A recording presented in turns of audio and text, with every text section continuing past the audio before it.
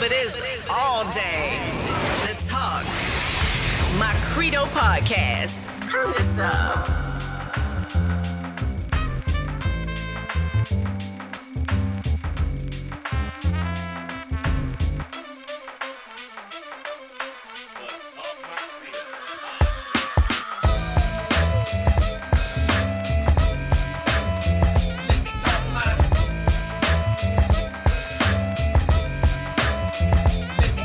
Sit back, relax, and let's ride. The Talk My Credo podcast. Now, here's your host, Dante Credo.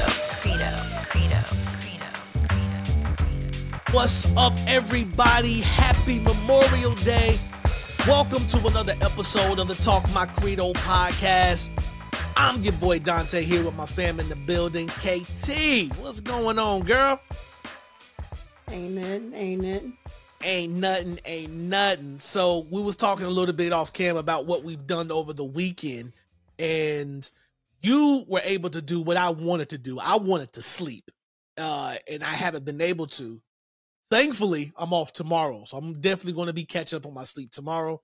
But there's a nice list of honey-do things. You know, I have a nice honey-do list that I got to take care of. I got to mow well, that's not necessarily a honey-do list, but I got to mow my lawn, and there's just a few projects around the house I got to do. Sink, the toilet, and all that type of stuff. Just, anyway, how are you? Like, what's going on? Man, I'm good. That's good. Nothing really going on. Ain't no drama, at least. So that's always good. That's always good. That's always good. And, you know, I'm here with my little concoction over here.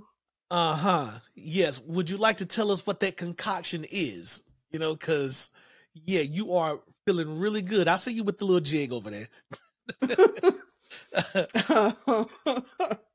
I'm just being silly. Mhm. But, okay. That is That's that good stuff. Teleport. That's how you know it's that good stuff. Teleport and Terramana. Oh, like the rocks? The rocks tequila? Yes. Oh. I need a sponsorship, Rock. Yeah. Hook us up. I haven't tried it yet. So it's pretty good. Yeah, actually, because I staved off tequila for quite some time, for like years. Okay, years. Okay. Because the last time I chose to indulge with tequila, What happened? I indulged a little too much. Oh, okay. And I swore off tequila after that. I had 7 double shots of tequila. And Oh no. that was not a good idea at all. Not a good idea. Oh man. I woke up with the worst hangover of my life. That was my first hangover, actually. Okay. And I was like, never again. Never again. Of course, I was drinking understand. that cheap tequila too. Oh, yep. See, that's what it was. That's what it was. But I'm saying that as if I'm like some alcohol connoisseur. I'm such a lightweight, and I'm still extremely green when it comes to alcohol. It's just like I've gotten drunk just one time, and thankfully it was in the sanctity of my home. And I was the source of entertainment for my wife that time. But I just remember getting drunk, and I'm a talker. But would you, who would have thought that, me talking a lot. But talk a lot when you sober. Dang. You know what? Shut up. I don't need that right now. I don't need that. Yeah, I'll be hearing him going off on his tangents on here, and I'd be like, Yeah, I mean that's why I'm trying to expand, so I can actually lob these things up for people, so I don't have to do all that. But you know what? It's okay. You're not as bad as Nas. Now Nas, who had just popped in here and then popped back out. Yeah, Nas got you beat. with the tangents. Like, with the tangents. He got you beat. He got me I'd beat. be like, Nas, dude. Like, let somebody else talk, nigga. Come on. That's it. Nas is in the building. Nas, what's going on, man? Happy Memorial Day. If that's what we're doing. Yeah. Mm-hmm. Yeah. No. He just said my name now. Yeah, I know. No. Yeah, I know. No. I asked him what time will we be doing this. I never got a reply from this guy. Yeah, Are you wouldn't sure? believe him. You wouldn't believe him. You would not believe him. You wouldn't believe him. You wouldn't believe. This is the same guy. Yes. This is the guy that I did the vlog for. Yes, I know. Look, good guy, just not appreciative. Not at all. Bad communication. Not appreciative. I know. I know what's going on. It's all right. No, it's all right. So, someone wins a couple battles and they think they somebody. I get it. No, it's all right. It's all right. It's all good. It's all good. And then he has the nerve to start the show Don't be dude. without me. Yeah, no. Listen, but this is why I have you. You're supposed to be my at agent. 7 p.m. You're supposed to be my agent. You're supposed to. Isn't that on a new time? 7 p.m. I think so. And then I asked in the chat with all us in it, 7 p.m. right? And you did answer.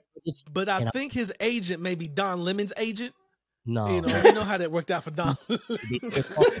This is how I know. This is how I know they're terrible, because I had to DM. I had to direct message Dante because someone's other phone is offline, and I told him that. But see, he never listens to me. Oh yeah, that is right.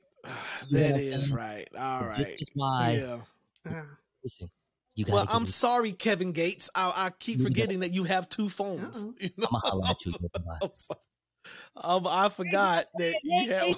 Hi, hey, what's going on? This is the Talk My Credo podcast. Hey, hello everyone. Time supposed to be. Hey, what's going on? Hey, what's going on? I hear people that I'm not talking to. Hey, what's going on, Dante? Hi, hey, what's up, everyone?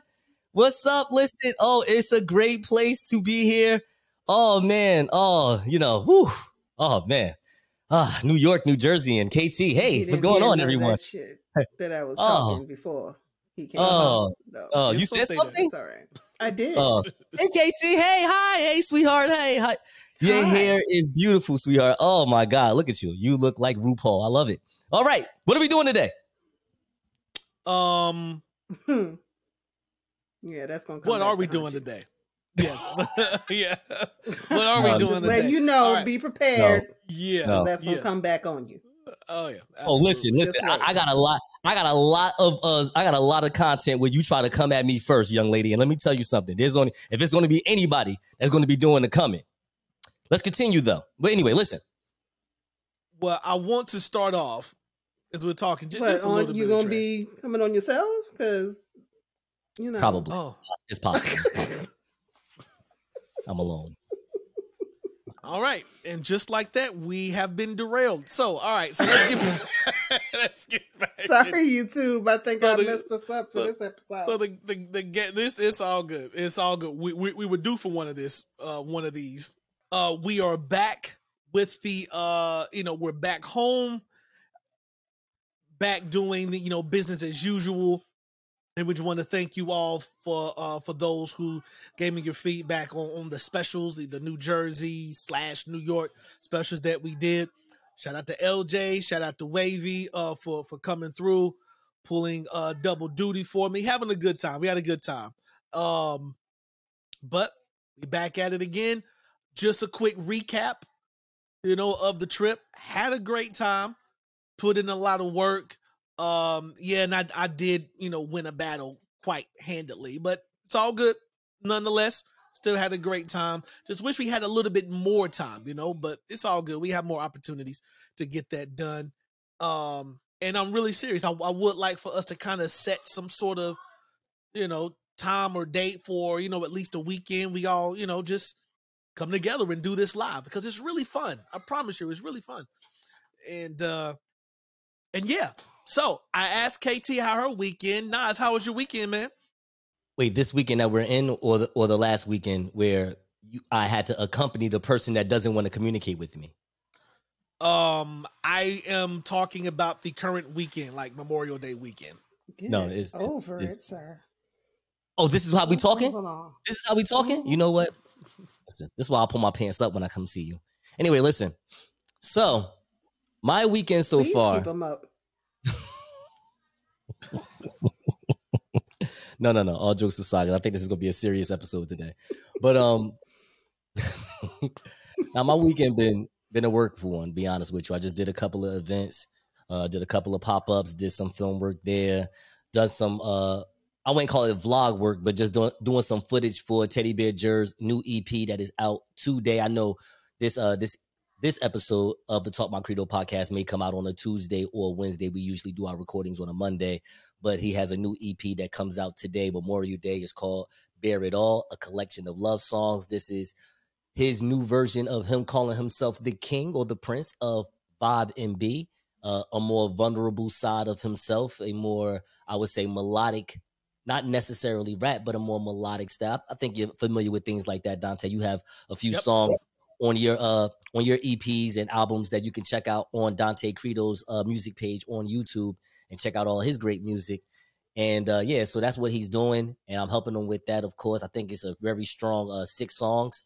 Yeah, it's pretty cool. So I hope everybody wants to go check it out on Spotify, Tidal, Apple Music, all that good stuff. And yeah, you know me, bro. I'm always just shout out to Teddy Bear Jers, man. That is a working man. Like, he puts in work. And that's just one thing I really respect about him. He works. And, you know, because it's very easy, because it's not even a year ago he put out a project. So it hasn't even been a year when he put out his most recent project. And so he's right back at it again. I like that. Especially in this day and age, you kind of have to do that, honestly. But I'm definitely going to check that out. I still have to fulfill. I need you to interview him, bro. Interview him. That's exactly what I was getting ready to say. I still need to fulfill that and get him on. And I'm kind of opening up and getting people prepared to where we can bring them on for interviews. Thankfully, we are coming up with the software, so to speak, the user friendliness. Riverside has made a lot of updates and stuff. And, you know, things are becoming more accessible for people to use, but they don't necessarily have to have like a studio setting, like, you know, an expensive webcam and an expensive microphone, you know, home studio setup. Riverside has an app now for those who's listening that we're going to start utilizing for guests and interviews, where we're going to get you guys set up and, you know, a bit of training, if you will, of what to expect when using this app. And then we're going to bring you right on in. So definitely. And Jers is definitely at the top of that list that we're going to get on here as soon as possible. I want to test it out. So I probably will be a guinea pig and have you guys accompany me for this experiment. But anyway, we had a great time. My weekend was a really good weekend. A couple days ago, my son turned 4, so we did birthday celebrations and all that great stuff that you would for a kid turning 4 years old. We went to the movies today, and I took him to see the Super Mario Brothers movie, and my wife and daughter went to see the Little Mermaid movie, which they said was a good movie. They said they liked it.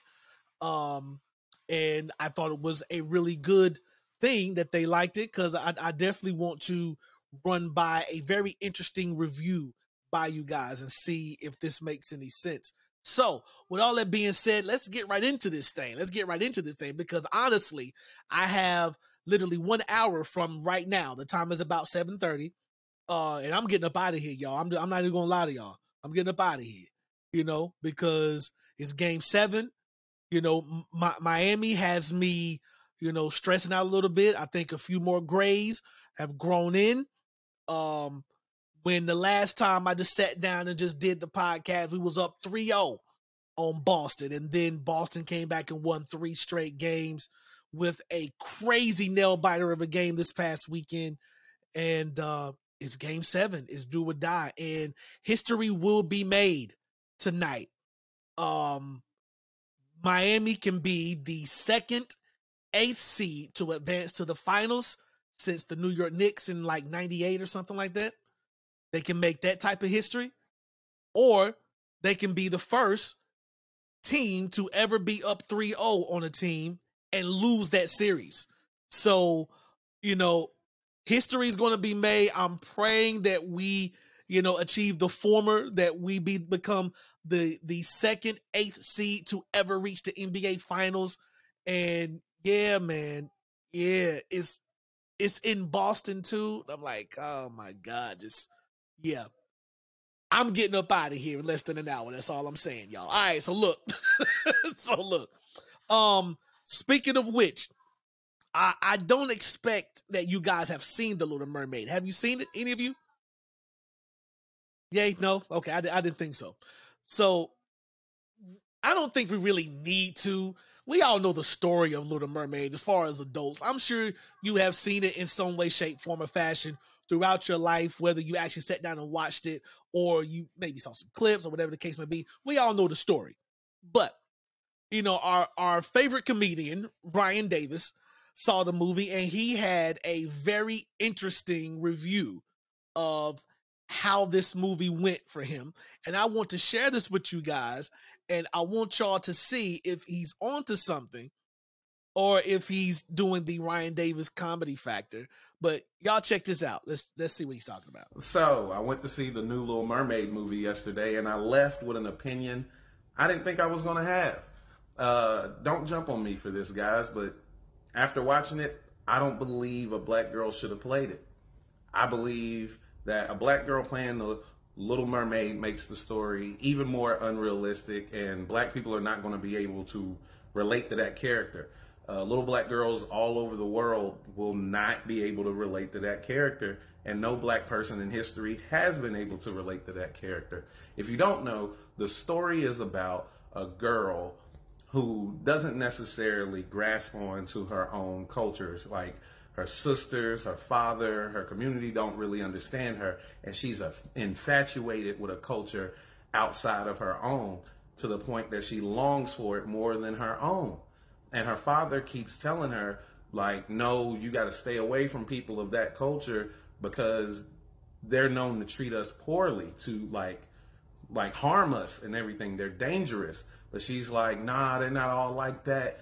I don't really rock with y'all. I want to experience what they have. So in order to conform with that other culture, she gave up everything that her culture gave her and left behind her friends, family, everything, even giving up her voice in order to conform.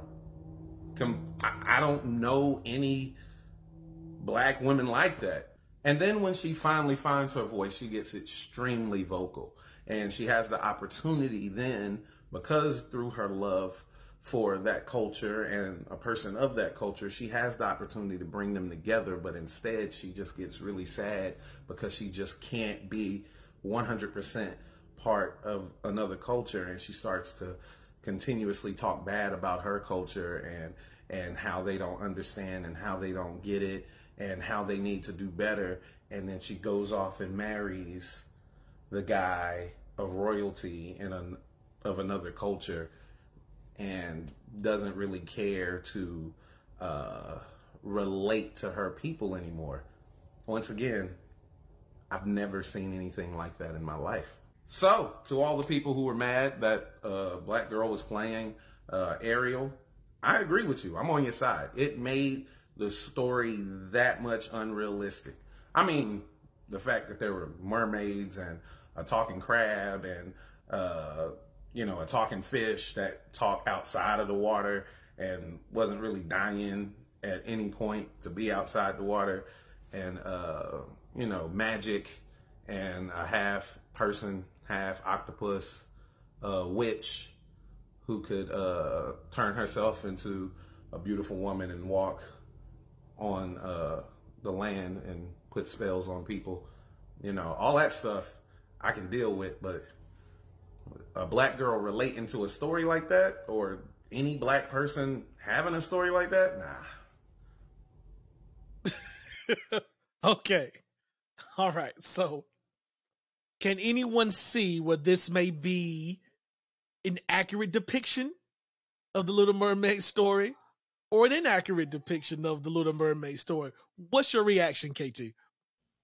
There's some definite parallels there.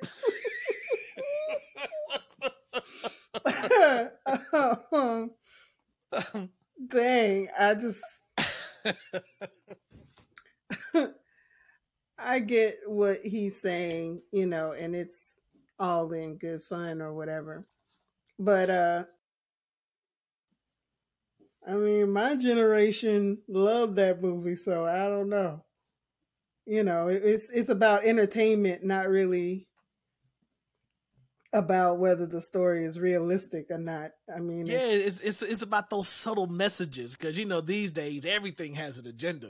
That's what I thought was really funny. Okay, so for those who's listening and figuring out what we are, kind of laughing and being amused about, Ryan Davis, he's a comedian. He posted a video on his Facebook. So as he's explaining the basis and synopsis of the Little Mermaid, he's showing pictures of Black women who this, if thought and looked at from a different perspective, where he's also talking about. So he was posting pictures of Stacey Dash, and then also posting pictures of Candace Owens.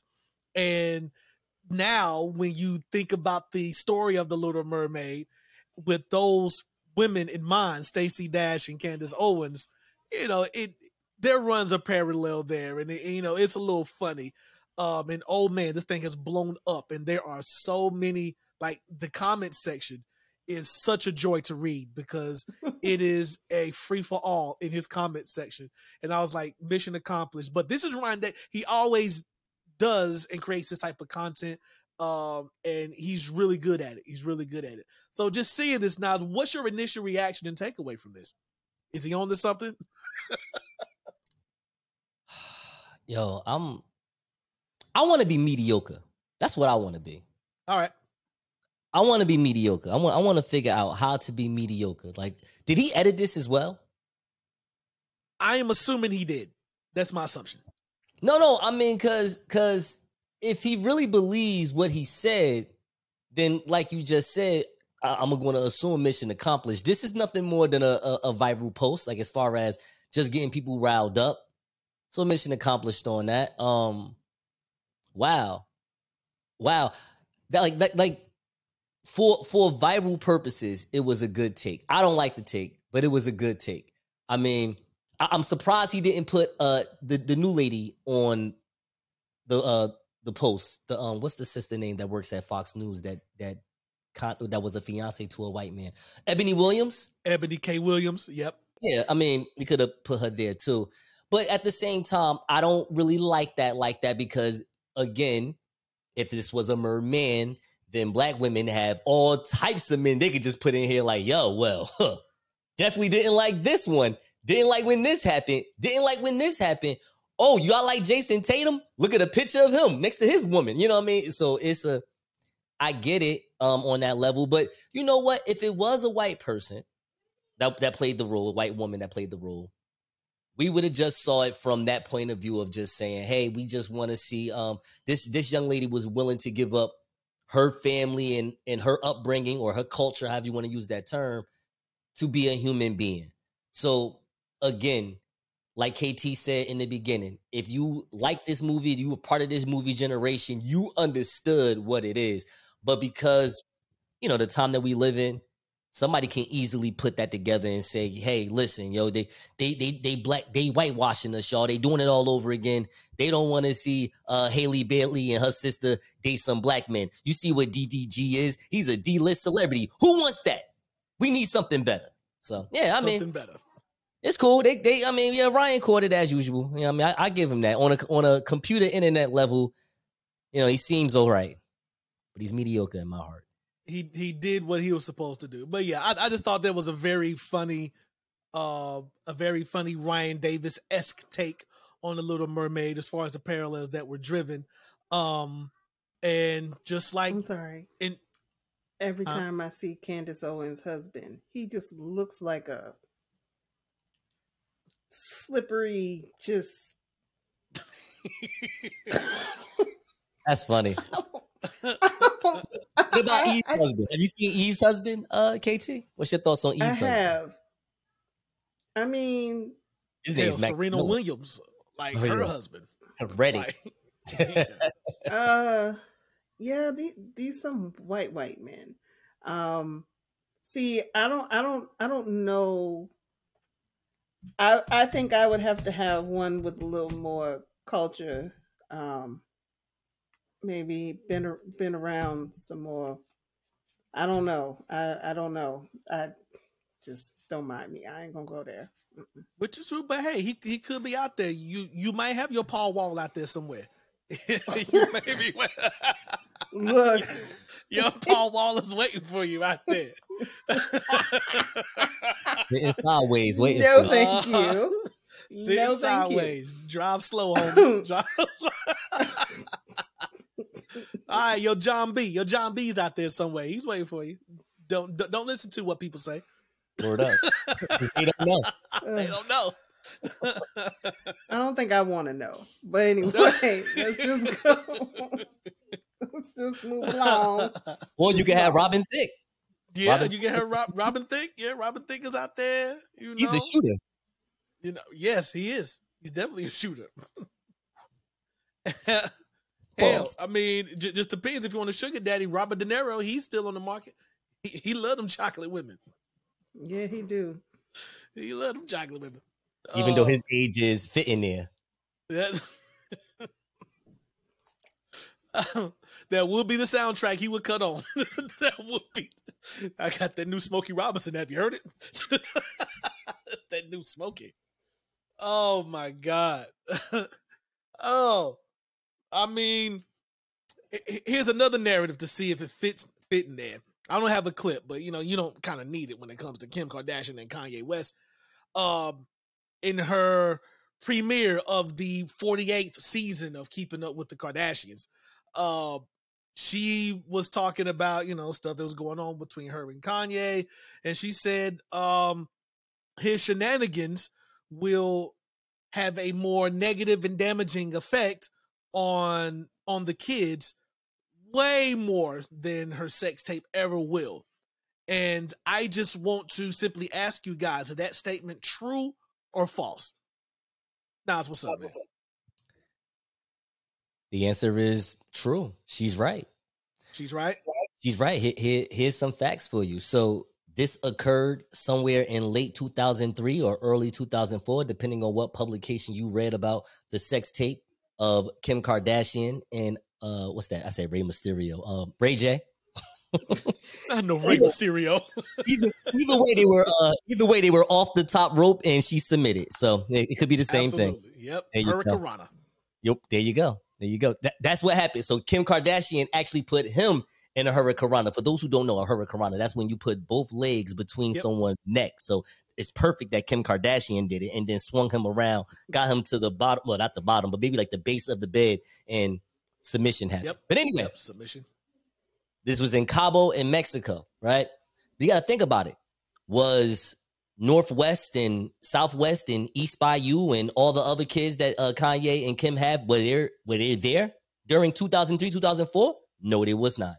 They don't know really much anything well, they know, but they don't really know anything about this technically. Like if you were good parents that keep your kids away from the internet, they would not know anything about this. Mom, how did you come to fame in the first place? Shut up. You know what I mean? Like you don't know nothing. You don't know anything. And the only problem with my man Kanye, who is still the man, even though I did have a nice little scathing piece on him because he was wearing these little leggings with this Mighty Morphin Power Ranger sweatshirt that he wore. I don't know what that was about. And he was with a Kardashian, even though they saying that she wasn't a Kardashian, but she's a Kardashian. But anyway, here's the thing. I thought he was dating Pete Davidson again. I'm sorry. Go ahead. Very good. Very good. Very good. Well, all I know, Pete Davidson could definitely have BBL surgery and just say, you know what, I'm out here now. So that's Wait possible. Wait a minute. Yeah. Mighty Morphin Power Rangers. He's the Grey Ranger. You didn't know Kanye West is playing the Grey Ranger now. Yes, he is. Yep. But please go on the Disney app and watch the new Power Rangers, I think on Netflix or whatever the case may be. But Kanye is there making a guest appearance as the Grey Ranger. Check it out. But no, seriously though, the problem with Kanye is that his antics are still happening. And now that we live in this new, even newer viral world, whatever Kanye does is going to get magnified times 10. With Kim Kardashian, she has modernized, in my opinion, I'm saying she did. She has modernized ratchetness. She has modernized that, what's that word I want to use? Objectifying, if you want to use that term. You know what I mean? So women being naked, women being like in Daisy Dukes for no reason while everyone else is at work is not looked at as us body shaming. Well, yeah, it is looked at it like that, but you get the point that I'm making. The point I'm making is that it doesn't look salacious anymore. It's a mind your business thing. If you don't like it, then don't apply to it. Don't say anything at all, because anything that you say is like, oh, you're a problem. Oh, why did you say this stuff about Kim? She ain't doing anything. All she doing is taking a picture, but we don't realize what those small things that she has said was okay has exploded into in today's world. But all in all, I think I'm on Kim's side on this one. So KT, whose side are you on here? I don't know nobody's side, but what she said was right. It was right? Yeah, she's right. I mean, because if anybody who knows me knows I can't stand the Kardashians, okay? I can't stand them. Well, I thought you was going to talk about the time that you had your sex tape in Cabo as well in 2003, but go ahead, continue. It was 2005 and in the Bahamas. Thank you. But anyway, get it right. Adorable. Anyway, listen, I just sell the things. I wasn't there, okay? I'm there to make money. All right, I just did the footage. Whatever. Anyway, the late night vlog with KT is a different experience right here. This episode gonna hit different. Telling you right now. Mm-hmm. As I was saying, I can't stand the Kardashians, and Kanye works my nerves too. Like, he be doing too much, way too much. So I ain't on nobody's side when it comes to them two. But what the statement that Kim said is true, because there's been too much that has happened after that the sex tape is like an afterthought now. Kanye is forever in somebody's news. Okay? Forever doing something crazy. Forever saying something crazy. And he just, yeah. It's always going to get back to the kids at this point. So, yeah. She's right. I was going to play devil's advocate and say and be on Kanye's side, because but listening to you two, you're right. I will have to change my stance, because I was going to come from the aspect of, well, let's consider how you became Kim Kardashian to begin with. What you did, your mom, the role she played, basically selling you off like that. But honestly, that's through my perspective, because I've been around, From the kids' perspective, they don't know. Of course, it may come up, hey, your mom did a sex tape. But as far as the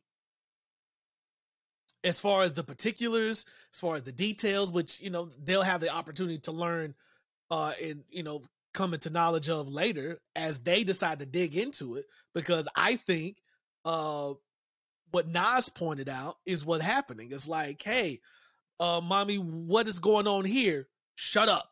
I think that's just the thing. Just, it's almost like enter any famous white family here where they have a history of, say, owning slaves. They owned a bunch of slaves. They got stupid rich off of it. And now it's like, we won't talk about that. We just worked hard and came into a lot of money.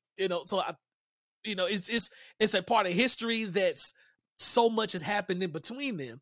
Now that the kids are here, everything that Kanye's doing is literally in real time. They can literally see this is happening right now in front of them. So I think, growing up, those childhood memories, it ain't going to be, oh, my mom did a sex tape, which, it may play a part in it.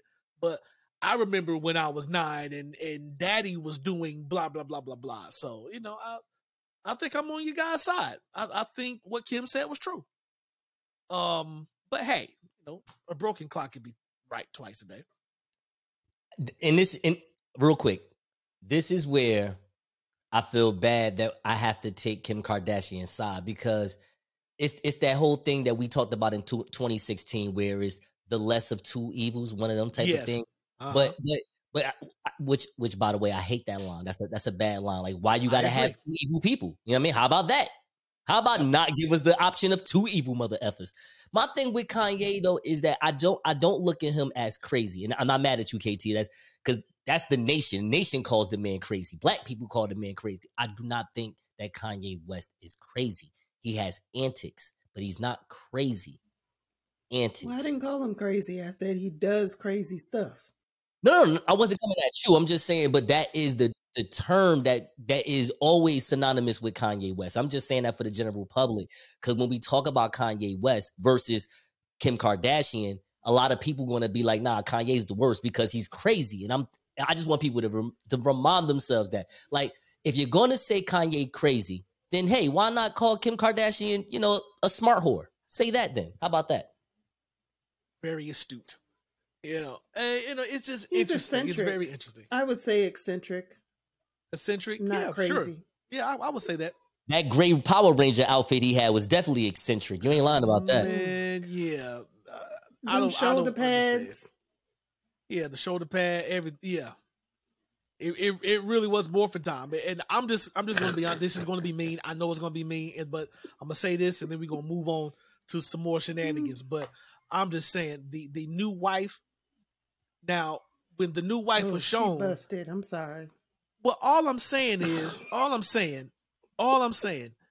when they initially introduced her, wasn't she a couple of shades darker? Like, do y'all remember that? Is that just me? Because they swore she was like a Kim Kardashian lookalike, basically. That's what I thought. Was that somebody else? Is that somebody else that he was involved with that they touted as a Kim Kardashian lookalike? No, he did have another woman before this woman. Okay. Who also has a lot of Kardashian in her as well. He's basically dated two closeted Kardashians, and with this one, he's doing in my opinion, it's a public gimmick. He's calling her wife. This is not his. There is no chance in hell he married this woman. He's calling her wife to make himself look like a new man. This is a PR scheme right here. So he can just move off in the sunset gracefully, because I don't think he's ever getting Kim Kardashian back. And why would you? Of course not. Of course not. Yeah. And why would you want that? I mean, the best thing you can do with Kim Kardashian is a sex tape. Ask Ray J.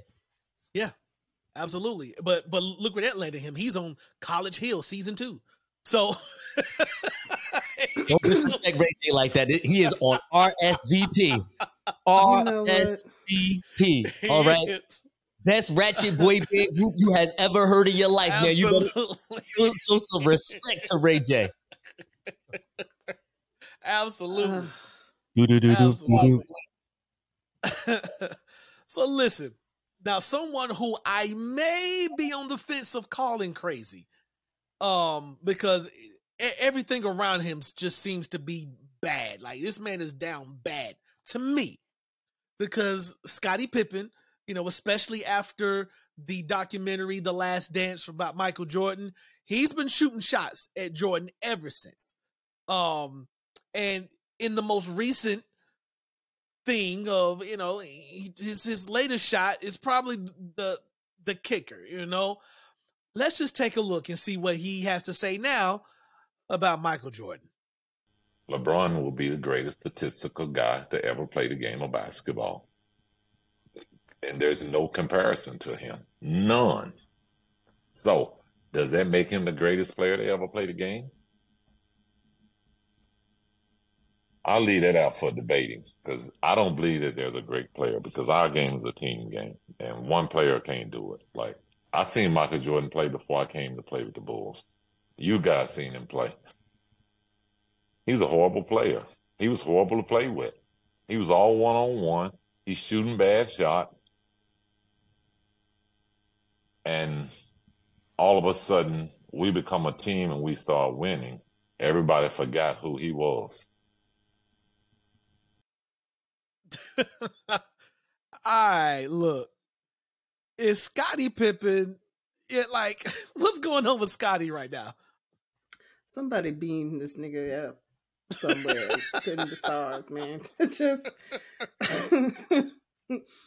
because I don't know what he's. Okay, so it seems like everybody who is like at the top of their craft has some assholey tendencies. Okay, Uh-huh. all right. So I can believe he could have been a bit of an asshole. I believe it. Yes. I can believe that, you know, especially with the mentality that he had when he was trying to win, he was like, he was going to be hard on himself as well as hard on everybody else. I believe that. Uh-huh. That's somebody who is focused on winning, trying to get everybody else to come up to their level, pretty much. So I get it. I get it. It's not easy being around somebody who's that good and you trying to get there. It's not easy. But oftentimes when you are around somebody like that and you just buckle up and settle in for the ride, usually your game comes up as well. So I think that Scottie benefited from being on the team with Michael Jordan, but he's still bitter about what he didn't do to get his rightful pay. He's still bitter about that. He is bitter because he didn't fight for himself like he should have. He did it, he did it in a very, he ended Messy. in a very sullen, like a big kid just having a temper tantrum and everything, instead of really being like, no, this is what I'm worth. This is what you should pay me. And if this is not what you're gonna, but I mean, he signed the deal and he had to live with it. That was him. That was on him. He signed the deal. He had to live with it. He couldn't get out of it until it was, the contract was up. So, I mean, you bitter because you didn't get paid what you thought you should have been paid. That's what it is. I think that's what it really boils down to. And he's jealous because Michael Jordan, of course, gets all these accolades, and he, rightly so, he was a dope player. I mean, he accomplished a lot. He really did.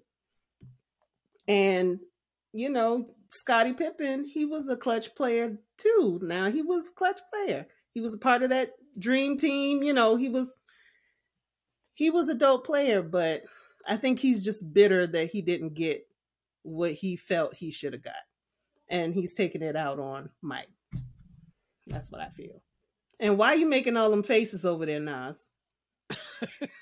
This is my way of keeping people's conversations going as they talk. So when viewers watch this, because mind you, all we are in Windows, all right, minding each other's business. I just want people to know where I stand depending on what people say. So you got to understand, there are some lines where I say, I don't know about that. And there are some lines where I'm like, okay, I get that. So just know that what you said overall, I definitely understand. That whole pay thing, I don't know about that. But I don't want to get too intricate in that. I don't want to put on my Stephen A hat and start throwing out stats. I'll let that ride. That's all good. Fine. You know what I mean? Because realistically, there is a lot of jealousy involved. And let's just make it simple, because I think KT knocked it out the park. She did a good job of what she just said. So I'll just add on. Yep. Think about this for a second. For those who watched The Last Dance, which was a great piece of visual business, Michael Jordan said Scottie Pippen is the greatest teammate he has ever played with. And without Scottie Pippen, there would be no 6 rings. So he has mentioned that. Now I want people to understand something for a second. Because you're talking to a PR specialist here. All right. I know words the same way women were, let's say, Situation Megan analyst. Absolutely. I am a situation analyst. That's right. The same way I know this situation was going on right here is the same way Megan knows other men other than her boyfriend. All right. And that's why she gets shots in the ankle for it. But it's all right, though. Stop walking, bitch. And I'm just playing. Here we go. All jokes aside, though. See, Michael Jordan called Scottie Pippen a teammate, not a player, a teammate.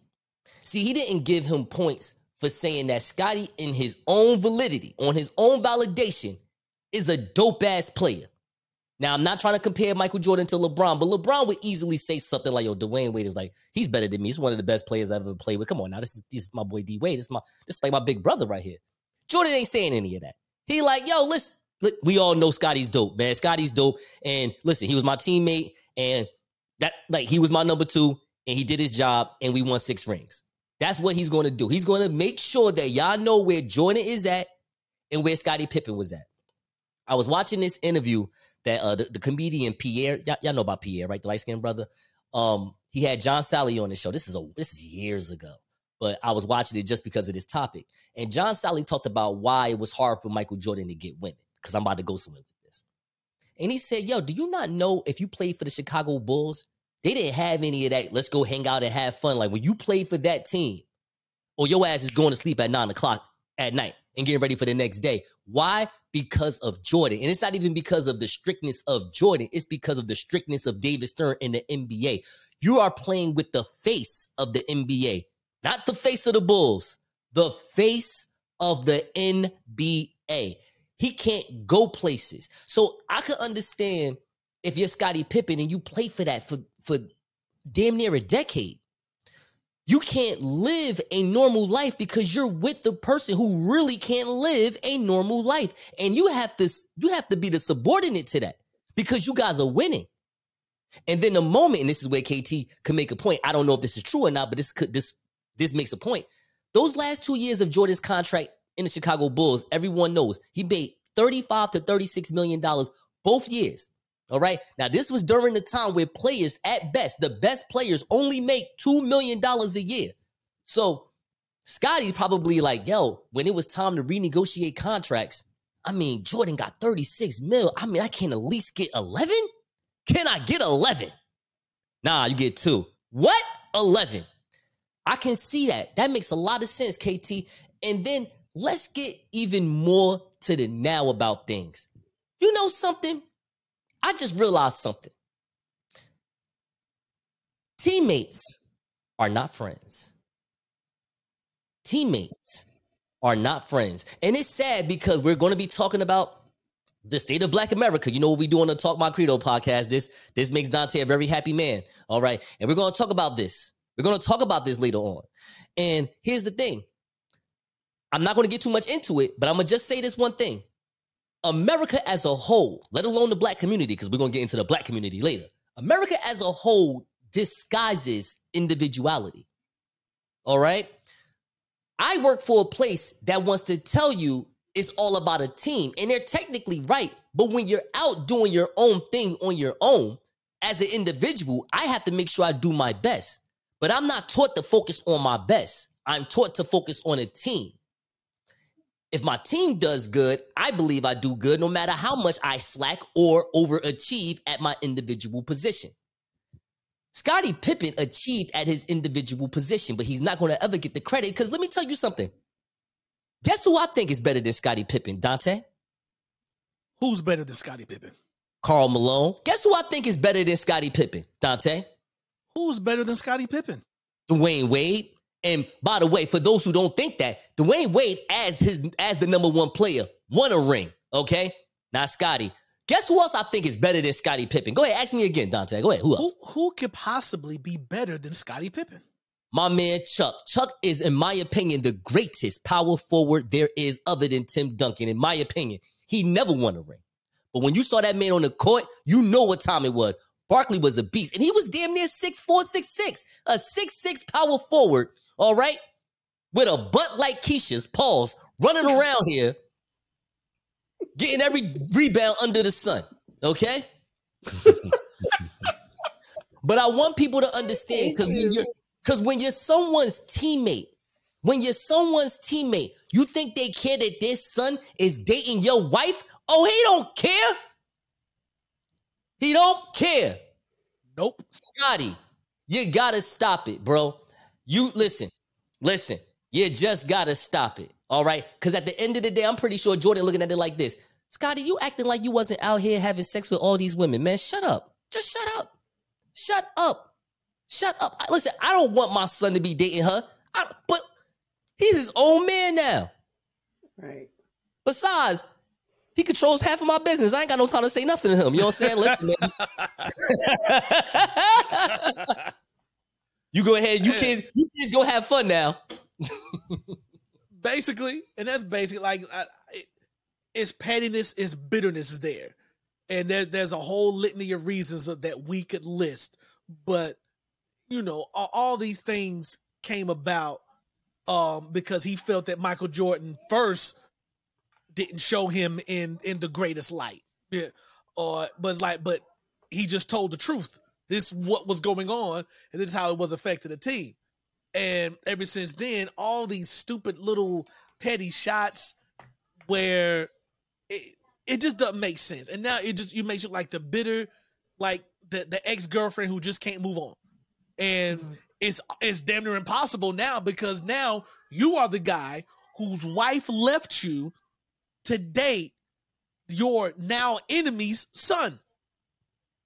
But now I gotta say this, that is a little petty on the wife's part too, though. Like that's a little petty. I wouldn't say petty. I think she's doing exactly what she's supposed to do, because you know who she was when you married her. Like, she's doing now, she's looking for security. She's looking for something stable, whether it brings her status, notoriety, money, or a combination of the three. You knew what she was. Whoever she was, like, you knew it when you was Scottie Pippen, when you was out here slaying all these hoes. She was just one of them that you liked more than the others. That's just what it is. Dante, okay, you know what? And this is where the Kim Kardashian comes into play, because even though she comes before Kim Kardashian, and she wasn't doing anything scandalous as far as out in public that we know of, the way Kim Kardashian came to fame. So let's think about this for a second, because what you're saying could be right, no doubt. But at the same time, she also had 4 kids with this man. Yes. You know what I mean? So no, I'm just saying, like, she was a mother in the 90s with this man. You know what I mean? Like, I don't know of her on that level to be like, yo, she's one of his runarounds. But let's say she is. If she is, right? Well, here goes my whole thing of, you don't have to date Jordan's son. Yo, you done dated 2 basketball players already within the last 2 seasons. Just keep doing that. Seems like they don't have no issue with you. Just date another youngin' that you done had. Be the cougar of the year and go ahead and date one of them little young NBA players.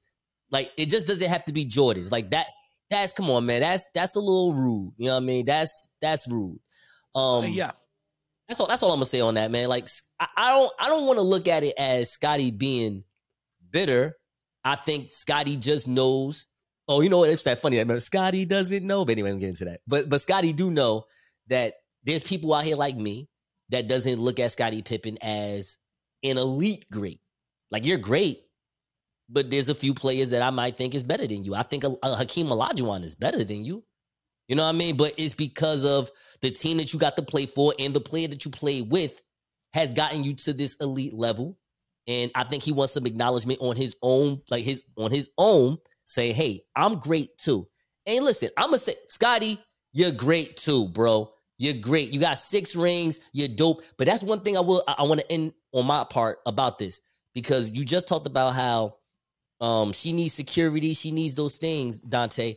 It's funny how materialistic things really don't matter in people's lives, because this man walked away with money, sponsorships, a gold medal, 6 rings, and he still can't get over it. So, yeah, there you go. Absolutely. Scotty's calling me. Oh, God. Keep All right, look, man. Scotty, just get help. Seek therapy, bro. That's all I'm going to say. All right, look, in another instance of someone who may need therapy, we may need to talk to this entire group of people down here in Greenville, South Carolina. That's your backyard, KT. So I'm gonna need you to go and set these people straight. This is your backyard. All right. So listen, in Greenville, South Carolina, y'all know Juneteenth is coming. And people are doing their things to, to celebrate, blacks and, free the whole celebration. We know what Juneteenth is. White people are just now learning what Juneteenth is, and it's hilarious. But it's not even about them right now. It's about us.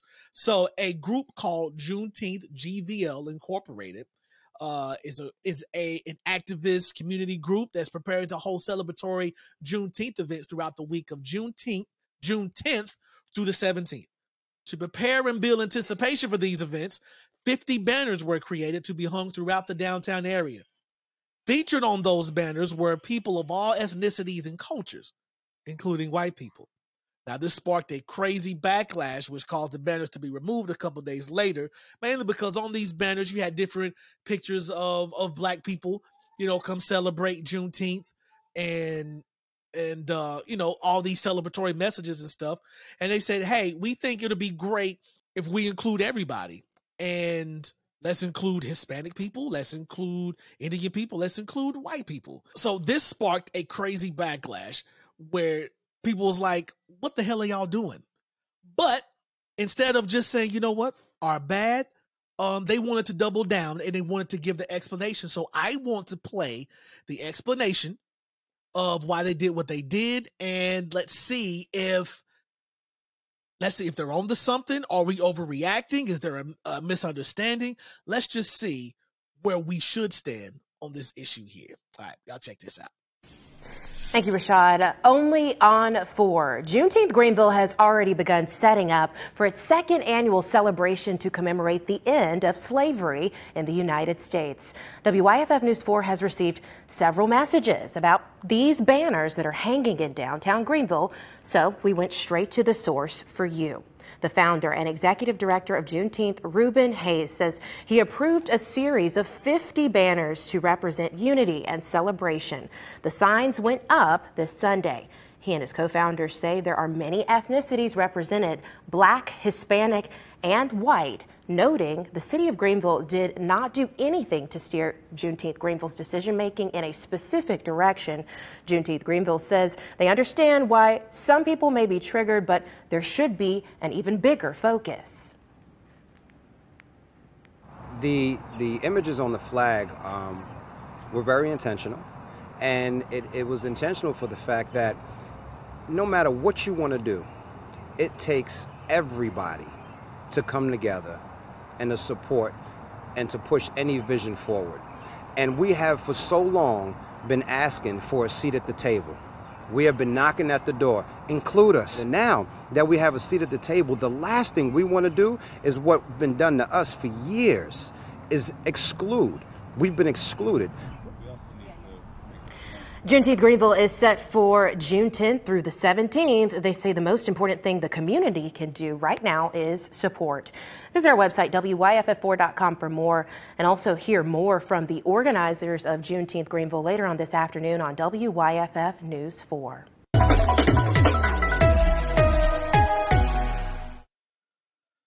All right, so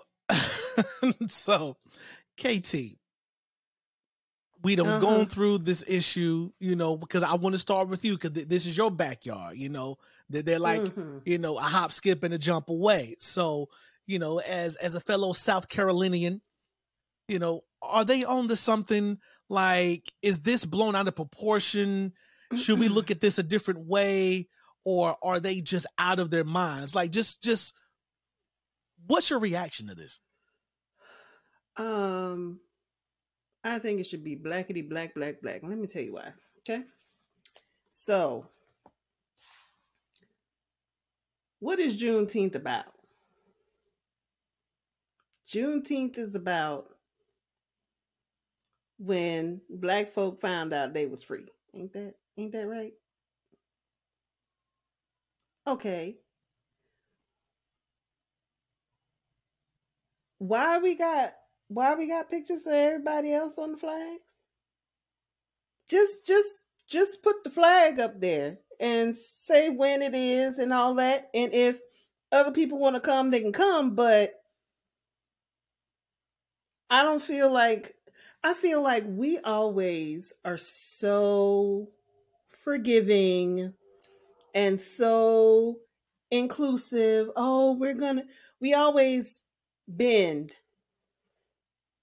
and always forgive others. And I feel like we're the most forgiving race there is, because we kind of just let things slide. We let people, you can come on, everybody, come on, all right. But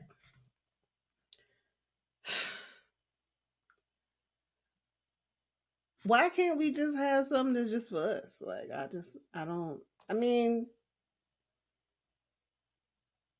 I feel like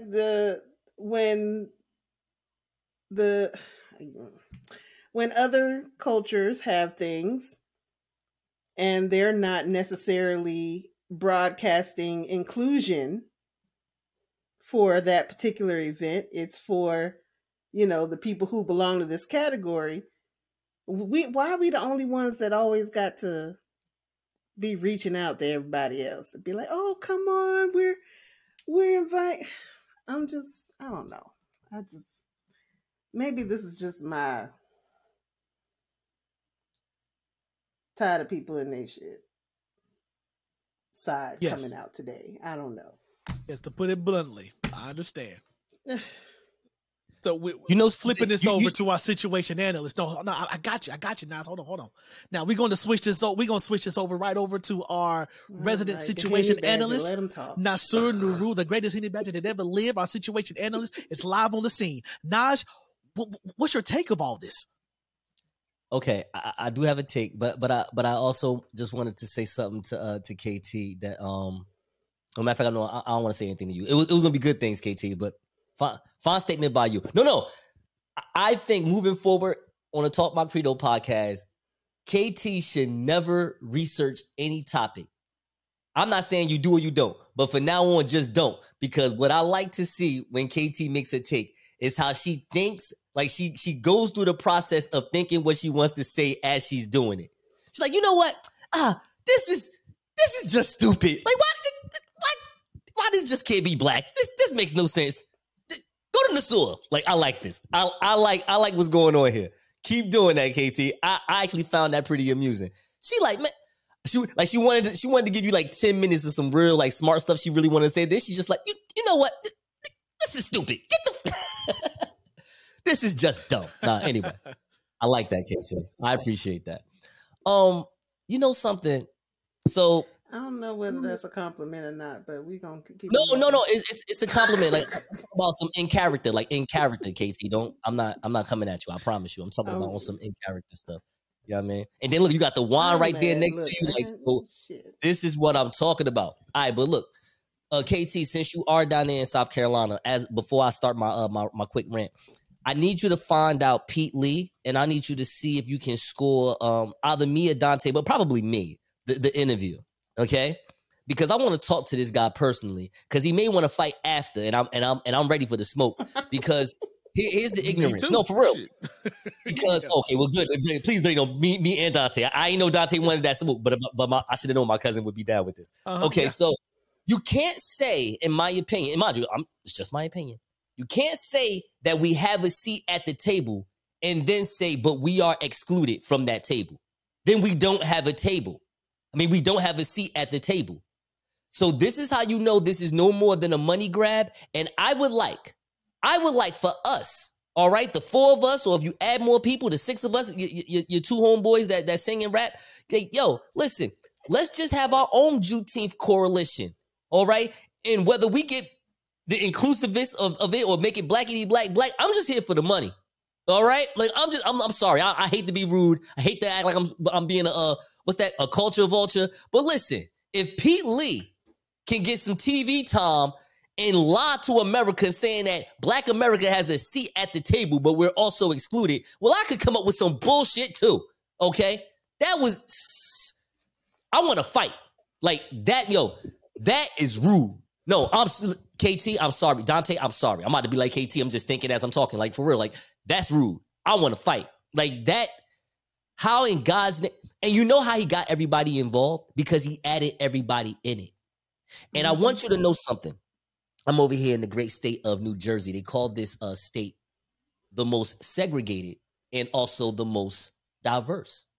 I mean, if you look at it objectively, as you're riding up and down South and North Jersey, there are a lot of groups of people here in this country. I'm talking about country, in this state, of small Polish, small Irish, a lot of Black Americans, a whole lot of white Americans, a whole lot of Hispanic Americans, every city now. Asian Americans, gay America, like New Jersey has it. I'm talking about town by town, though. They have it. Here's the funny thing about that, though. The funny thing about all of these groups of people is that I'm not saying that I should or I shouldn't know, but I really don't know the nooks and crannies of their personal culture. And I always felt like Blackteenth. I was about to say, I'm so sorry, y'all. Juneteenth. I'm sorry, that was funny. I apologize. I wasn't even trying to be joking that time. I was serious. But this should not be a national holiday. Because, first of all, white America, whether they know about this date or not, they are not going to act like they know that date around you unless they're one of those trolling people on the internet that want to act like they know Black America more than you. You get a couple of those. But let me tell you something. I was at this place called Surf City. It's a place in Jersey City. It's off the Hudson Bay. Right across the street, you can see New York. Right across the bay, I meant to say, you can see New York. And you can jet ski there for rentals, yacht. Whenever y'all come back to Jersey, we can go there, especially when it's hot, because that's when you're supposed to go. It's the outside door experience. Pretty cool. Long story short, I actually went there on Juneteenth last year. And I got to be honest, these were I wouldn't call them like very nice white American males, but they was cool. You know what I mean? They was chill. We was talking. They bought drinks, and they was just like talking out loud. And this is when I thought the BS was about to come up, because they was like, yeah, man, we just off today. Like, what's going on? So my dumb ass, because I'm Black, I ain't got no time. I'm like, yeah, Juneteenth. You know what I mean? As I'm drinking. Yeah, Juneteenth. And instead of being like on some, oh, yeah, it got snide and rude, it was just like, yeah, you're right. It is Juneteenth. I heard of the holiday, but let me ask you, how do you celebrate? And I ain't gonna lie to you. When he asked that question, that's when I said, this is why this shouldn't be a national holiday. Because white America is not going to admit their flaws. They're like a woman in this. They're not going to apologize for this. They're not apologizing for slavery. It's not going to happen in that way. It's not happening. So I just looked, and this is what I said to him. As I took the drink and just started drinking, I said, celebrate the day off. And I just kept drinking, because that's all it really is. It's just the day off. But the fact that we have to have this conversation with people that don't even want to know about this in the first place. Why do they want to be reminded about their heritage and about how they built this country? And I'm not saying that they shouldn't know about it, but do I need Juneteenth to talk about it? I can talk about this every single day. Every single day. Every day. I do not need a date in June just because, like, now, if I lived in Texas in the same town that they told the last slaves, then that's different. I might just get on a soapbox and just, hey, happy Juneteenth, you white bastards. Might be a little different. But in 2023, I honestly, and I hate to be very American about this, but I think we should just consider the fact that we just have a date off, and some of us may get paid. Now, of course, for those who don't know, I want to tell you my personal business.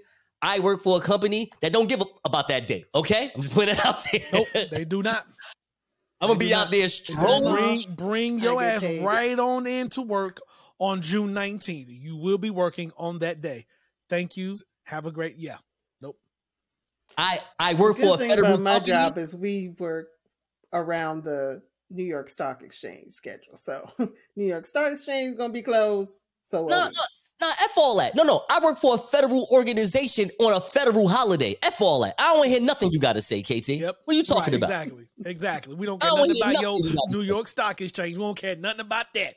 We got to work, damn it. We got to work. And I'm a federal employee. Federal, you know what I'm saying? Yes. Not state. You know what I'm saying? Federal. Federal. I ain't federal or state. Now, you know, this is the only, like, this is, I just want to say this one thing, and I'll leave it alone, because this is where Trump be having me and don't be having me, because he the one that released this. He the one that let this happen, and everybody thought this was cool, because in a sense, it is cool, because, again, it's a paid holiday.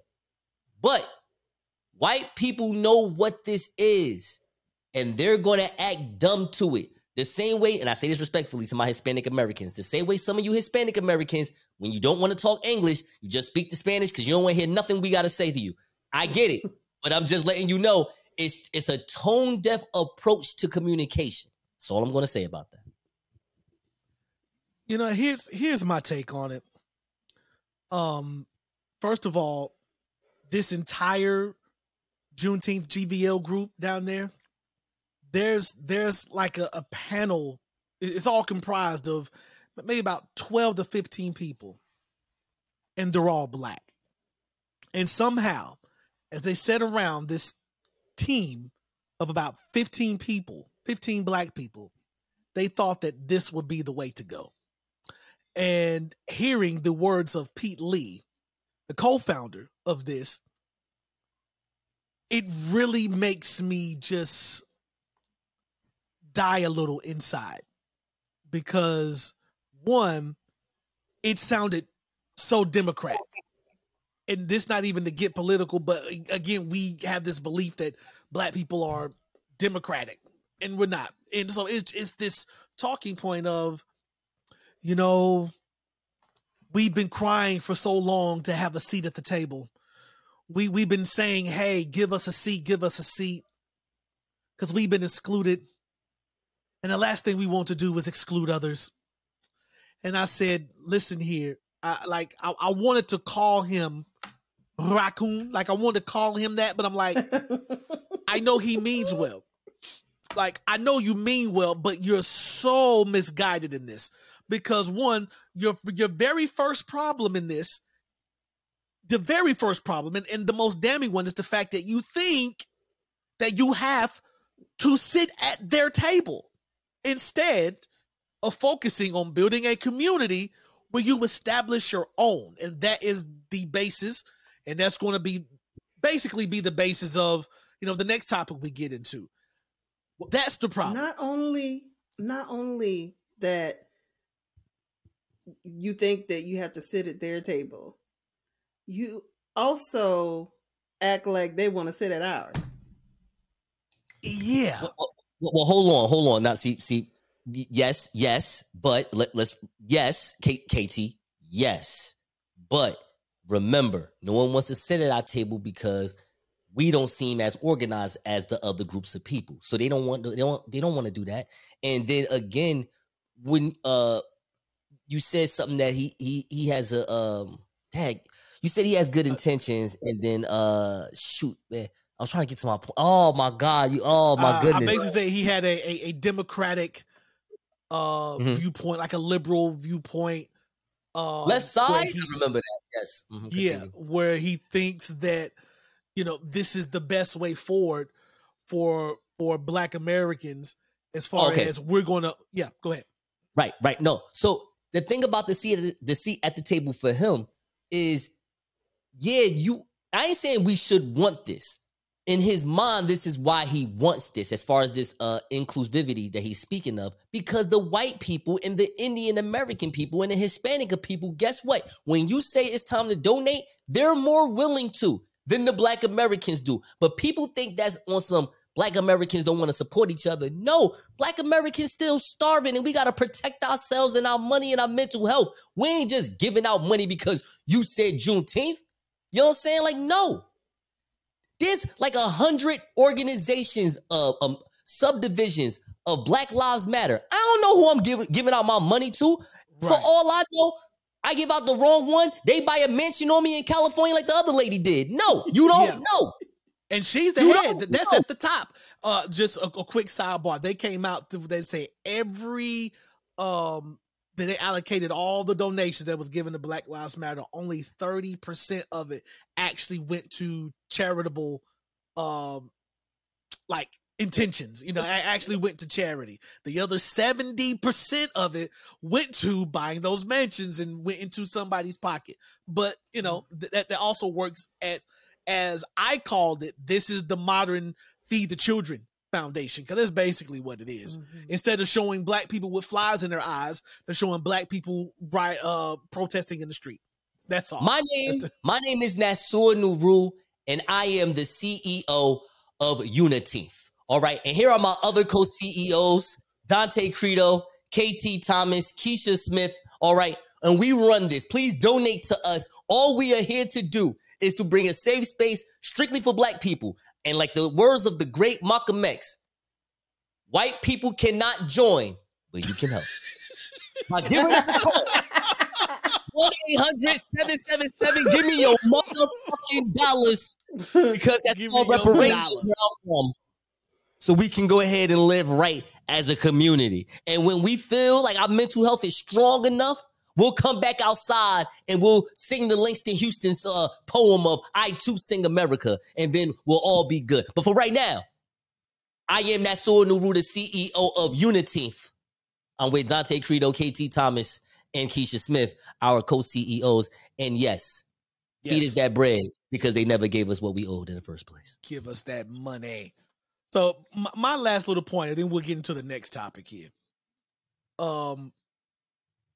We all have celebrated St. Patrick's Day in some way, shape, or form. But I don't. I'm green with Evie when it comes to white people, if that's what you're talking about. Yeah, well, we for the most part, the population, regardless of color or ethnicity, you've all on St. Patrick's Day went to a bar and drank a little bit. You may have wore some green, because if you don't, you're going to get pinched. You know, we all participated in that. But I don't think the Irish went out of their way to show Asian people as the poster children of St. Patrick's Day. Cinco de Mayo. Who doesn't go out drinking and partying on Cinco de Mayo? You know, everybody participates in Cinco de Mayo, but I don't think they went out of their way to put up posters of, Russian people, white people, as, hey, it's Cinco de Mayo, come celebrate. I don't think they've done that, but everybody still participated and had a good time with the holiday, regardless of what it may have meant to those specific set of people. I can't think of one Jewish holiday where they celebrated their Jewish faith and holiday, whatever the case may be or what it may mean to them, and you saw two Negroes from Southside Michigan or California or whatever, some urban sect of any urban city where, hey, we're going to celebrate this Jewish holiday with black people as the face, saying, hey, it's time to celebrate our faith. I don't think, things like Ramadan, I don't think they had white people as it. All I'm saying is all of these different holidays that we call them, we've all celebrated and participated in some way, shape, or form, every last one of them, with it still showing and being true to the group of people that the holiday derived from. Hell, I don't think, and here's what I would love to see, the next time July 4th is coming around, when Independence Day come around, when freedom of America, we got our freedom, I want y'all to show a whole group of black people that don't show white people at all. Just show all black people on your Independence Day merchandise and advertisement and stuff celebrating the holiday, and let's see how you guys will respond there. Because the point is, what you're doing, Pete Lee and Ruben Hayes and the other 12 members of Juneteenth GVL, to me, that seems like you're pandering. And it doesn't seem like you're actually trying to incorporate or push forward or celebrate black people at all. It's just you're using black people as a way, as Nas has said, to get to some sponsorship donation money to where you can do what you really want to do. It almost seems like on a lesser scale, you're following the model of Black Lives Matter. That's all I'm saying. That's all I'm saying. And you missing the point. But you're missing the point, Dante. We got to just do it. Let's you know what? I apologize for my take on the guy that's not so funny that hangs out with Kev on stage and Tony Baker, that guy. Look, I apologize. All right. Look, he's consistent. He's consistent. Look, I don't know if people know this. I've been very consistent this last year. All right. Because I I model some of this consistency off corny people like the man Ryan. I get it. All right. But listen, Dante, no, don't be like this. Don't sit there and talk about the stuff that we already know. We need to get on a scheme. All right. I need money. I need to buy a car. Let's create Uniteenth. That's it. Okay. All right. That's it. That is it. That is it. So that's it. Yeah. That's so with that said, this whole thing came about because they wanted to follow in the lines of diversity and inclusion. And there was like, we didn't want to exclude anyone. We've been excluded. We don't want to exclude anybody else. I just want to ask you guys this question because I thought about it as I looked at this story and I looked at another story that was criticizing The Little Mermaid and also criticizing one of these Spider-Man movies that's coming out where basically it's featured as the black man or, well, a black person, falling in love with the white person. And it's like, okay, what's up with that? Interracial, in the name of diversity and inclusion, right? So I'm looking at this and I'm like, well, is this actually helping the black community as far as establishing itself? If we're so focused on including everybody, hey, we want you to be a part and have an integral say in how we move as a community. Should we be so focused on this because we don't want to seem like we're being racist or we're discriminating against any group of people? We don't want to be quote unquote hypocrites of that. So let's bring everyone in and let's come together, everybody. Should we do that? Or should we actually create Uniteenth and actually do something for ourselves without everyone having their hand in the pot? Like, no, we create Uniteenth so we can get money from all cultures, but the money only helps the Black Americans. That's what's supposed to happen. That's what Uniteenth is built for. Now, here's my I'm going to use the terms that the kids are using because I don't think this makes sense to me, but the unpopular take, which is stupid because even if the unpopular take makes all the sense in the world, it's a good take. You dumb. Anyway, freaking kids, man. Yeah. Stupid. Just stupid. But anyway, here's the unpopular take. Juneteenth should never be a holiday. It shouldn't. It should never be a holiday. Realistically, like if KT is right about what she said when she said, hey, why can't we have something for ourselves? The reason why you can't make it a national holiday for ourselves on that level is because everyone still has a certain when it comes to Black America. Can't have it. Can't. Cinco de Mayo technically is something in Mexico. Now, this is where America, again, you guys got to stop being hypocrites because we celebrate holidays that come from other cultures outside of the USA. Yes. And y'all say it's okay. No problem. But things that's made, like for instance, we're good at spaghetti, but that's not our delicacy. Well, our as in America, okay? Definitely not mine. But you know what I'm saying? Our as in America. That's an Italian dish. Tacos. You know what's up. You know that ain't us at all. But we Americanized it. Now we act like this is ours to keep. Taco Tuesday is America. Y'all can have tacos, Mexico, but Taco Tuesday, that is North Carolina. That's and don't ours. You forget that. That's us. That's how we act. And this is what we're doing with the hell out that thing, boy. Yep. Oh, we can't see, and that's what it is. We can't technically colonize Black people anymore, even though we already done, but we can't do that. So we'll give you the holiday, but the holiday represents the fact that we colonized you. But Black people are like, yay, free day off, because the Black people that have went to college and said, hey, I'm a teacher now, I'm this person now, like they take this, like they too sing America. So they like, man, this is cool. It's a free day. They not looking at the overall thing of it. Like when people walk up to me talking about some happy Juneteenth, I'm like, nigga, I wasn't the last slave. Don't talk to me like that. Go to Texas. Go to the state where the town was at and jump on your soap dish and start saying that. You ain't got a happy Juneteenth for me. I ain't with it. I'm sorry. I know that it comes with a certain level of prevalence when it comes to us as Black Americans. But when we start yelling that out loud and half of us don't even know what it's for in the first place, it ain't like y'all over here saucing your steak in the red wine. Y'all ain't doing none of that. In the red dye, I meant to say, but you get the point that I'm making, Dante and KT. Y'all not doing that. Y'all not taking it to the level that I want you to take it. People talk about Kwanzaa. I don't see nobody in here, Kuja, Zachary, and none of that. I don't see nothing. Right. I don't see any of this.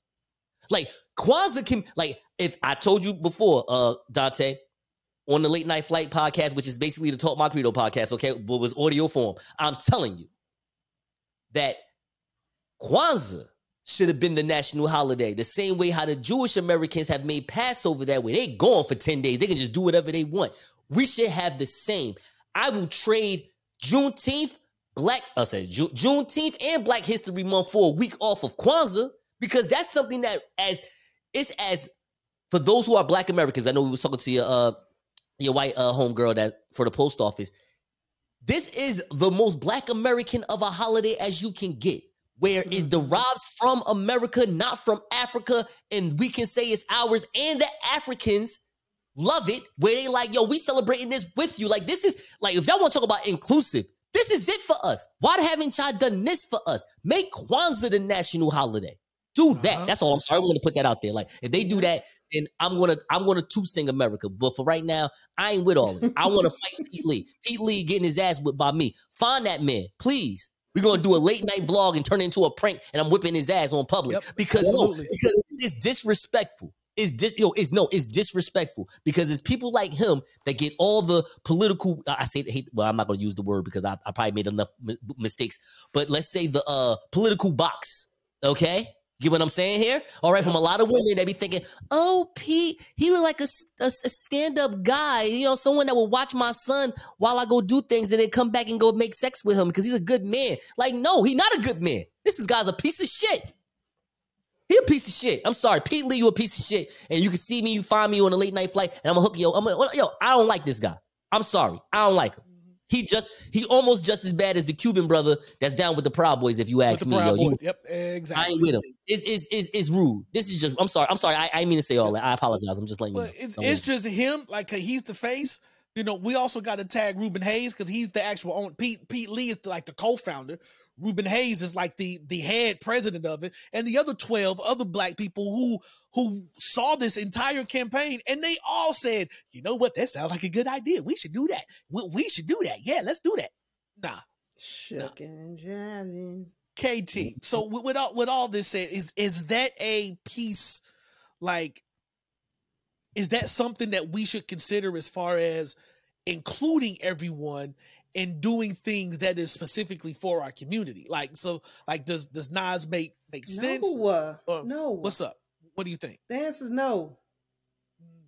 Because that's how we get derailed a lot of the time, trying to include everybody when we know who it's for. It's supposed to be for us. By us. Fubu, yes. Damn it. Yes, Fubu. Fubu. Yes. So, I find it disheartening. We thrived back in the day when we supplied all of our own needs.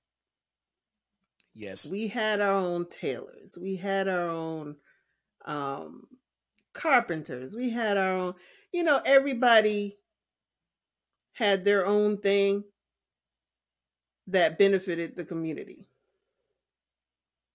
Right. And that's how you got a place like Tulsa. Yep. Black Wall Street. You know what I mean? We thrived when we did stuff like that. And we weren't worried about including everybody else. Uh-huh. What is that you writing on the card? I can't even see that. Yep. They burned it. They did. Yeah, they did. But build it back, damn it. Yeah, what I find is heartening, and that's the thing there. There was a time where we knew we had to, because honestly, in that same time, we literally had to, because there was laws saying that there was no other way to do it, because there were some areas that we just couldn't go to. All throughout history, post-slavery, anytime you saw, and I've said this before, but it always rang true as I flip through the pages of history and I just look and I read these articles and I double check to make sure that what I'm reading is actually true. And like, I swear I feel like I should have like a PhD in something. I feel like I should have some sort of certificate or degree in something. The way I'm just constantly looking up information. Oh, is that true? Let me see where else I can find it. What, sources and stuff. I feel like I'm in high school or college or something again. But someone told me, and this was years ago, that whenever there was a major pro-black movement, there was always an equally forceful or greater white backlash. Now, that's not to demonize white people, but this is just to be honest with it. Every time there was a black uprising or forward movement of any kind, it was always attacked, burned down, assassinated, snuffed out. Think about all of our leaders, literally all of our leaders were assassinated. Or our cities, our towns, they were razed to the ground. They were flooded and turned into parks and monuments. And now we've been co-opted with all these different groups as black people try to once again pick themselves up. They've always been co-opted with some other side group with another agenda saying, hey, this is how you need to do it. Come follow us and do it this way, and we'll give you what you're trying to do. And for some reason, we've always fallen for it. And now when I hear black people like Pete Lee, like Reuben Hayes, say these things of we want a seat at the table. We want a seat at the table. I only hear these other groups that have come in and co-opted, and I'm not even going to get political with it, but you are talking about your liberals, you are talking about your Democrats and these other groups that say, hey, if you do it our way and listen to us, your communities will be restored or whatever the case may be. And it has yet to happen. And I disagree with that. It has happened. What That's part? Okay. Think about this. The small, matter of fact, we'll start with the outside. I'm gonna go inside. Small Indian communities, small Hispanic, the Hispanic Americans are the exact, they are the most perfect example of do what white Americans says to do, and you too will come out graceful. They have done that. They have done that. From an educational standpoint, they have pushed a lot of kids out, made sure most of those kids either go to college or just at least by regular standard work in a post office, be a police officer, be a fireman. They have made sure they have put their kids in a position to always have money, always have a steady check. And then that can start into another thing where you could be the detectives or fire commissioners, whatever the case may be. Black America, we still are working at that level for our children. Yes. And I don't want to get into it because, again, we got another topic. But that's the only reason why I'm disagreeing with you. I'm not saying what you're saying is wrong. But that's where we as the society has screwed up, because we have ate the Booker T. Washington pill, not the W.E.B. Du Bois pill. We have allowed to be called second-class citizens for the money and the satisfaction of security in this country. That has what happened. Because as soon as you find an independent thinker like Tupac that says, I don't like what's going on, like you said, they're dead on the street. Yep. And there's enough dead people out here to make a lot of black people, which is definitely true, conform and say, you know what? I'm confined success in America by going to William Patterson University or NC State. No disrespect, Dante. I'm just keeping you. Matter of fact, screw it. They can go to North Carolina A&T and then go, I say this respectfully, be white somewhere else. Okay? All right? This is what's happening. And when those people, even at the top level like an Oprah, they already made it. They already made the money that they was already going to make. Whatever blackness that you're upset about, they're not as upset about. So their influence on it will not be as strong as yours, won't be as passionate as yours. Because what they're going to tell you is some white shit. They're going to say to you, hey, guess what, little black boy, little black girl, my name's Oprah Winfrey, and I pulled myself by my fucking bootstraps. And that's the shit right there to get me mad. When you pull yourself by your bootstraps, well, let's go outside and go fight. I want to knock them bootstraps right up off your feet because that's not a real thing anyway. But that is what they tell us. And that's what we have to believe in. And my family, and I'll leave it alone here, my family may look at me as disappointing or a failure for not necessarily graduating college. But what they will never tell me is that they never raised me for college, never asked me what it is that I wanted to do, saw my strengths, see my skills. Because realistically, when you go to college, what you want to do is want college to help you. Well, first of all, as a person, you're going to wind up coming out disciplined because of the longevity of college. But college is supposed to help you prep for the career that you want to have. Right. I never learned any of that. If I tell you, this is the true thing, what if I tell you that out of my 5 siblings, I'm the only one to graduate high school? Forget college. You know what I mean? Like this is the level that we're at. And it's annoying as hell. It's annoying as hell because what makes you think I don't want to be popped out of a family that made $150,000 a year together?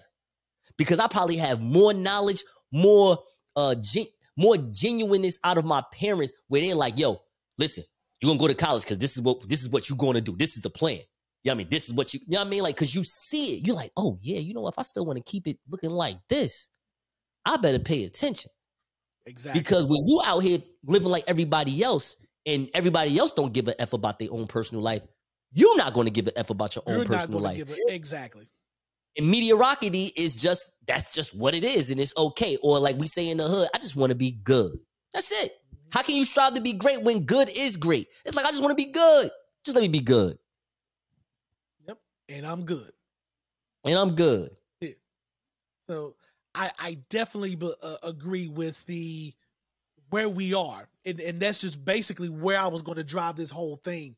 As far as where we are as a community, we literally cannot afford to take the path of having all these other groups with their hand in the pot telling us how we should do with our community. Because unfortunately, they were successful in setting us back some generations. Let's just be honest.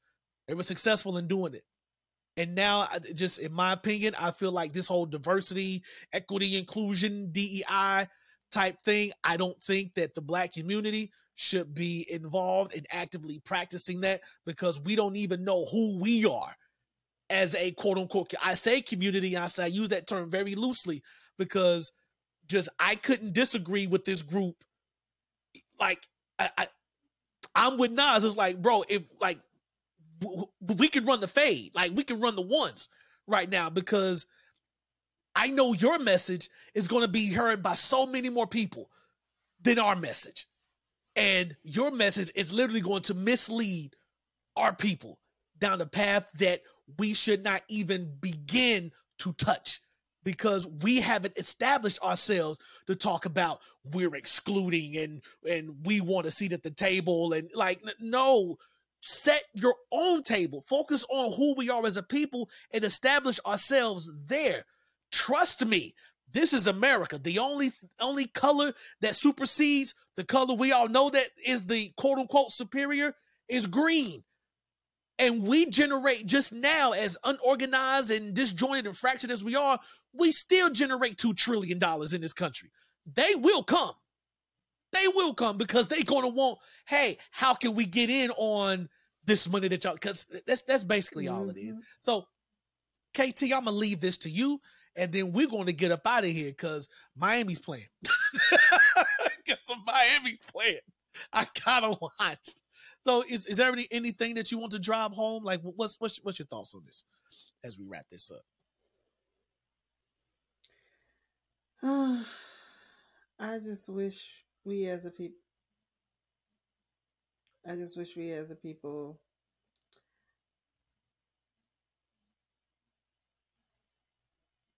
would come together more.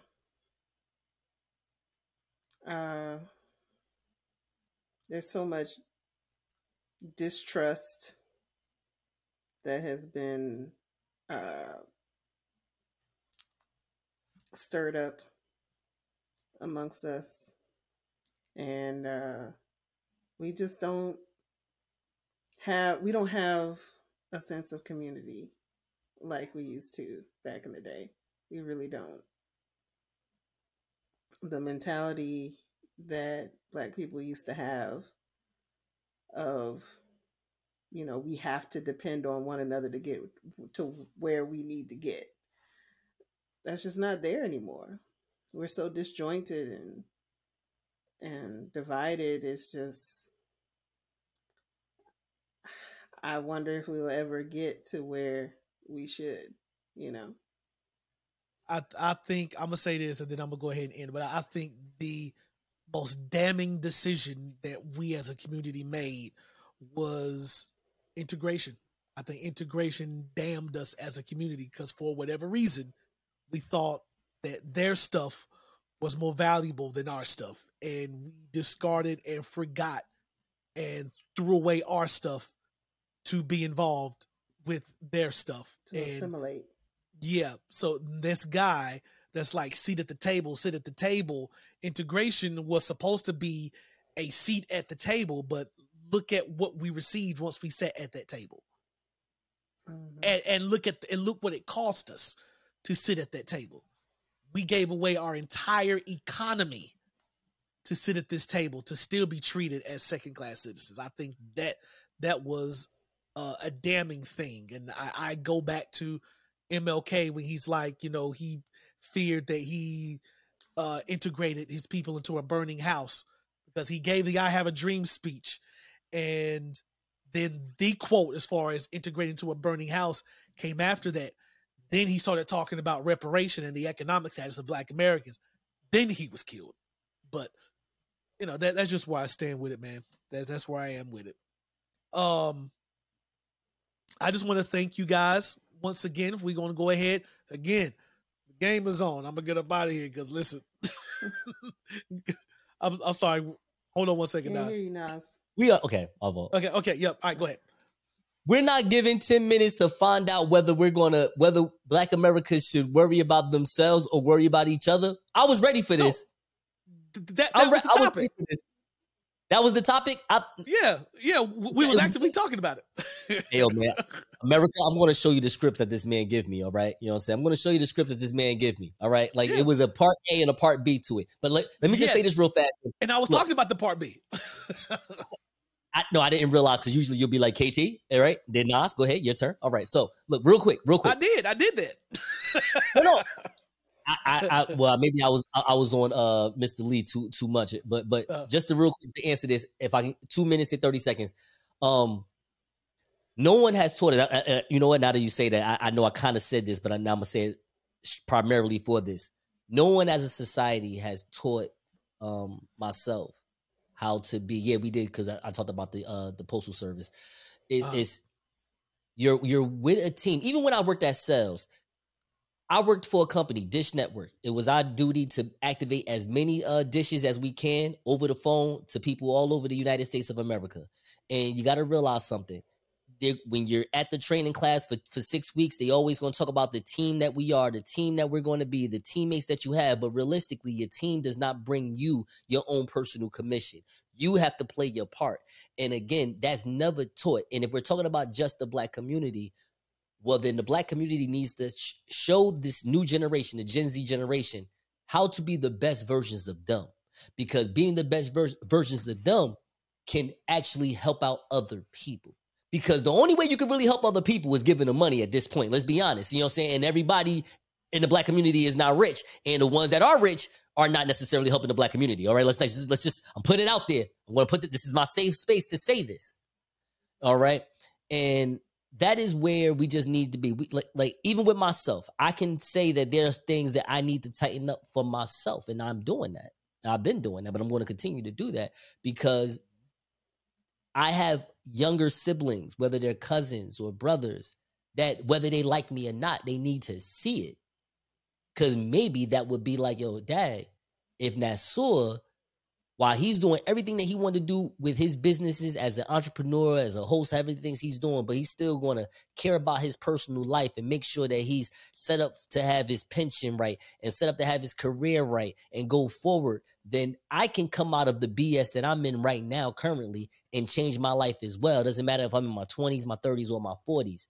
And that's all I can do. And I'm doing that. And I encourage everyone that's in my community that looks like me, no matter what, whether you're Caribbean, African, or Black American here, I just want you guys and girls to do that. All right. Like really take a sit down and think about what I just said, because it's not about being inclusive. It's not about singing America too. It's about working on yourself so you can come outside and be a better part of Black America, because then that one day Black America can be a part of America. But we have to worry about ourselves individually first. I agree. Right? We have five siblings. None of them graduated college or had like worked, had this police position, because we didn't have our parents didn't teach us this stuff like that. Realistically, my father was sick during my high school life. And that was just the major, that was the focus, his health. And it is what it is. Like but there's other people, and I say this one more thing, because I know a lot of people always talk about, oh, there's no Black fathers in the family, and that's a big problem. You know something? I want to help you understand something. LeBron James, they had a father growing up. Look what he's become. All right. What about the great Jay-Z? He talks about it in his music all the time. His father wasn't in his life. LL Cool J, another great person. Father wasn't in his life. When you got to realize something, a family may be out of father. Realistically, I know listen, Dante, you're a father, and I'm not trying to knock your credibility and who you are as a place in your foundation. It's always great to have two parents versus one. All right. I'm just making the point that it takes more than just this one man. Hell, there's going to be other men in the family. It could be uncles, grandfathers, all right, cousins. There's other men in that place. It's not just about not having a father in the house. It's about the right word being expressed to these children. And if you're going to keep telling people, go get ahead and get an education to kids that don't want to be school in the first place, then you're missing the point on them, and they don't want to hear what you have going on. Right now, we're in a content creation era where people are just on here saying whatever and making money doing it. You think they want to hear about how to be a lawyer when they got people like Jake Paul making more money than whatever any lawyer could ever have, but he's white and he has the whole state of Ohio that has more than 1 million people backing him up. We have to figure out to do the same thing. That's all. That's all I want to say. Yep. Absolutely. So listen, just to echo, it starts with us. We're our own saviors. And I think that's the mindset we need to have. We're our own saviors, because as I told the boys, as we talked, we had a real good conversation with them. And I was like, we understand that we may not have put ourselves in this situation, but it is our responsibility to get ourselves out, because no one else is going to do it, regardless of how much accountability we can put on the government and the history of racism and this, that, and the third of how we came to be. They're never going to take accountability for it. They're never going to apologize. All they're going to do is gaslight you and be like, well, it's your problem. Well, we understand it's not our problem, but it's our responsibility to fix it. We're our own saviors. All right, everybody. Listen, I thank you guys so much for rocking with us. It's been another episode of the Talk My Credo podcast, episode 114. 114, man. Thank y'all so much. My sis, KT, my cousin, Nasur Nuru. We have to come back to Jersey. We really do, because I had a great time. And I won't be battle rapping. I promise you. I promise you that. Did you like the vlog? Did you like the vlog, bro? I love it, bro. I love it.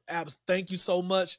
Y'all go to what's the IG? Is it the Late Night Flight Podcast? All one word, all together. Late night. Y'all go to the Late Night Flight Podcast, all together, no spaces or anything, on Instagram. Check out the late night vlogs. Check out the Q&As. Check out all this content. This content is amazing. He did a vlog for me about me with my recent trip to New York / New Jersey, as I just lyrically beat the snot out of somebody. And yeah, it was amazing. It was absolutely amazing. Check that out. Thank you, for real. Thank you. That was so dope. That was so fun. Hey, Dante, who's your brothers again that came with us? Yes. Shout out to LJ and shout out to Wavy, my two little brothers that came.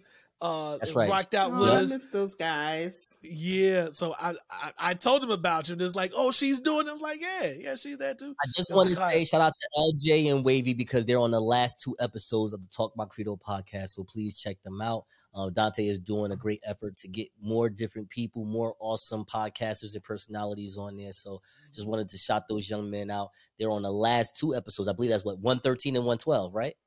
Yep, 112, 113. Yep, those 2 episodes. Yep. Please go ahead and go check those young boys out, man. You know what I mean? Pause. I didn't mean to say it like that, but you know what I'm talking about, man. You know, yes. they're the next generation. Because honestly, my grand evil scheme is I'm gonna get y'all somewhere in North Carolina. That's all I'm saying. I'm gonna find some way. I'm gonna get all y'all in North Carolina some kind of way. But I'm gonna figure it out.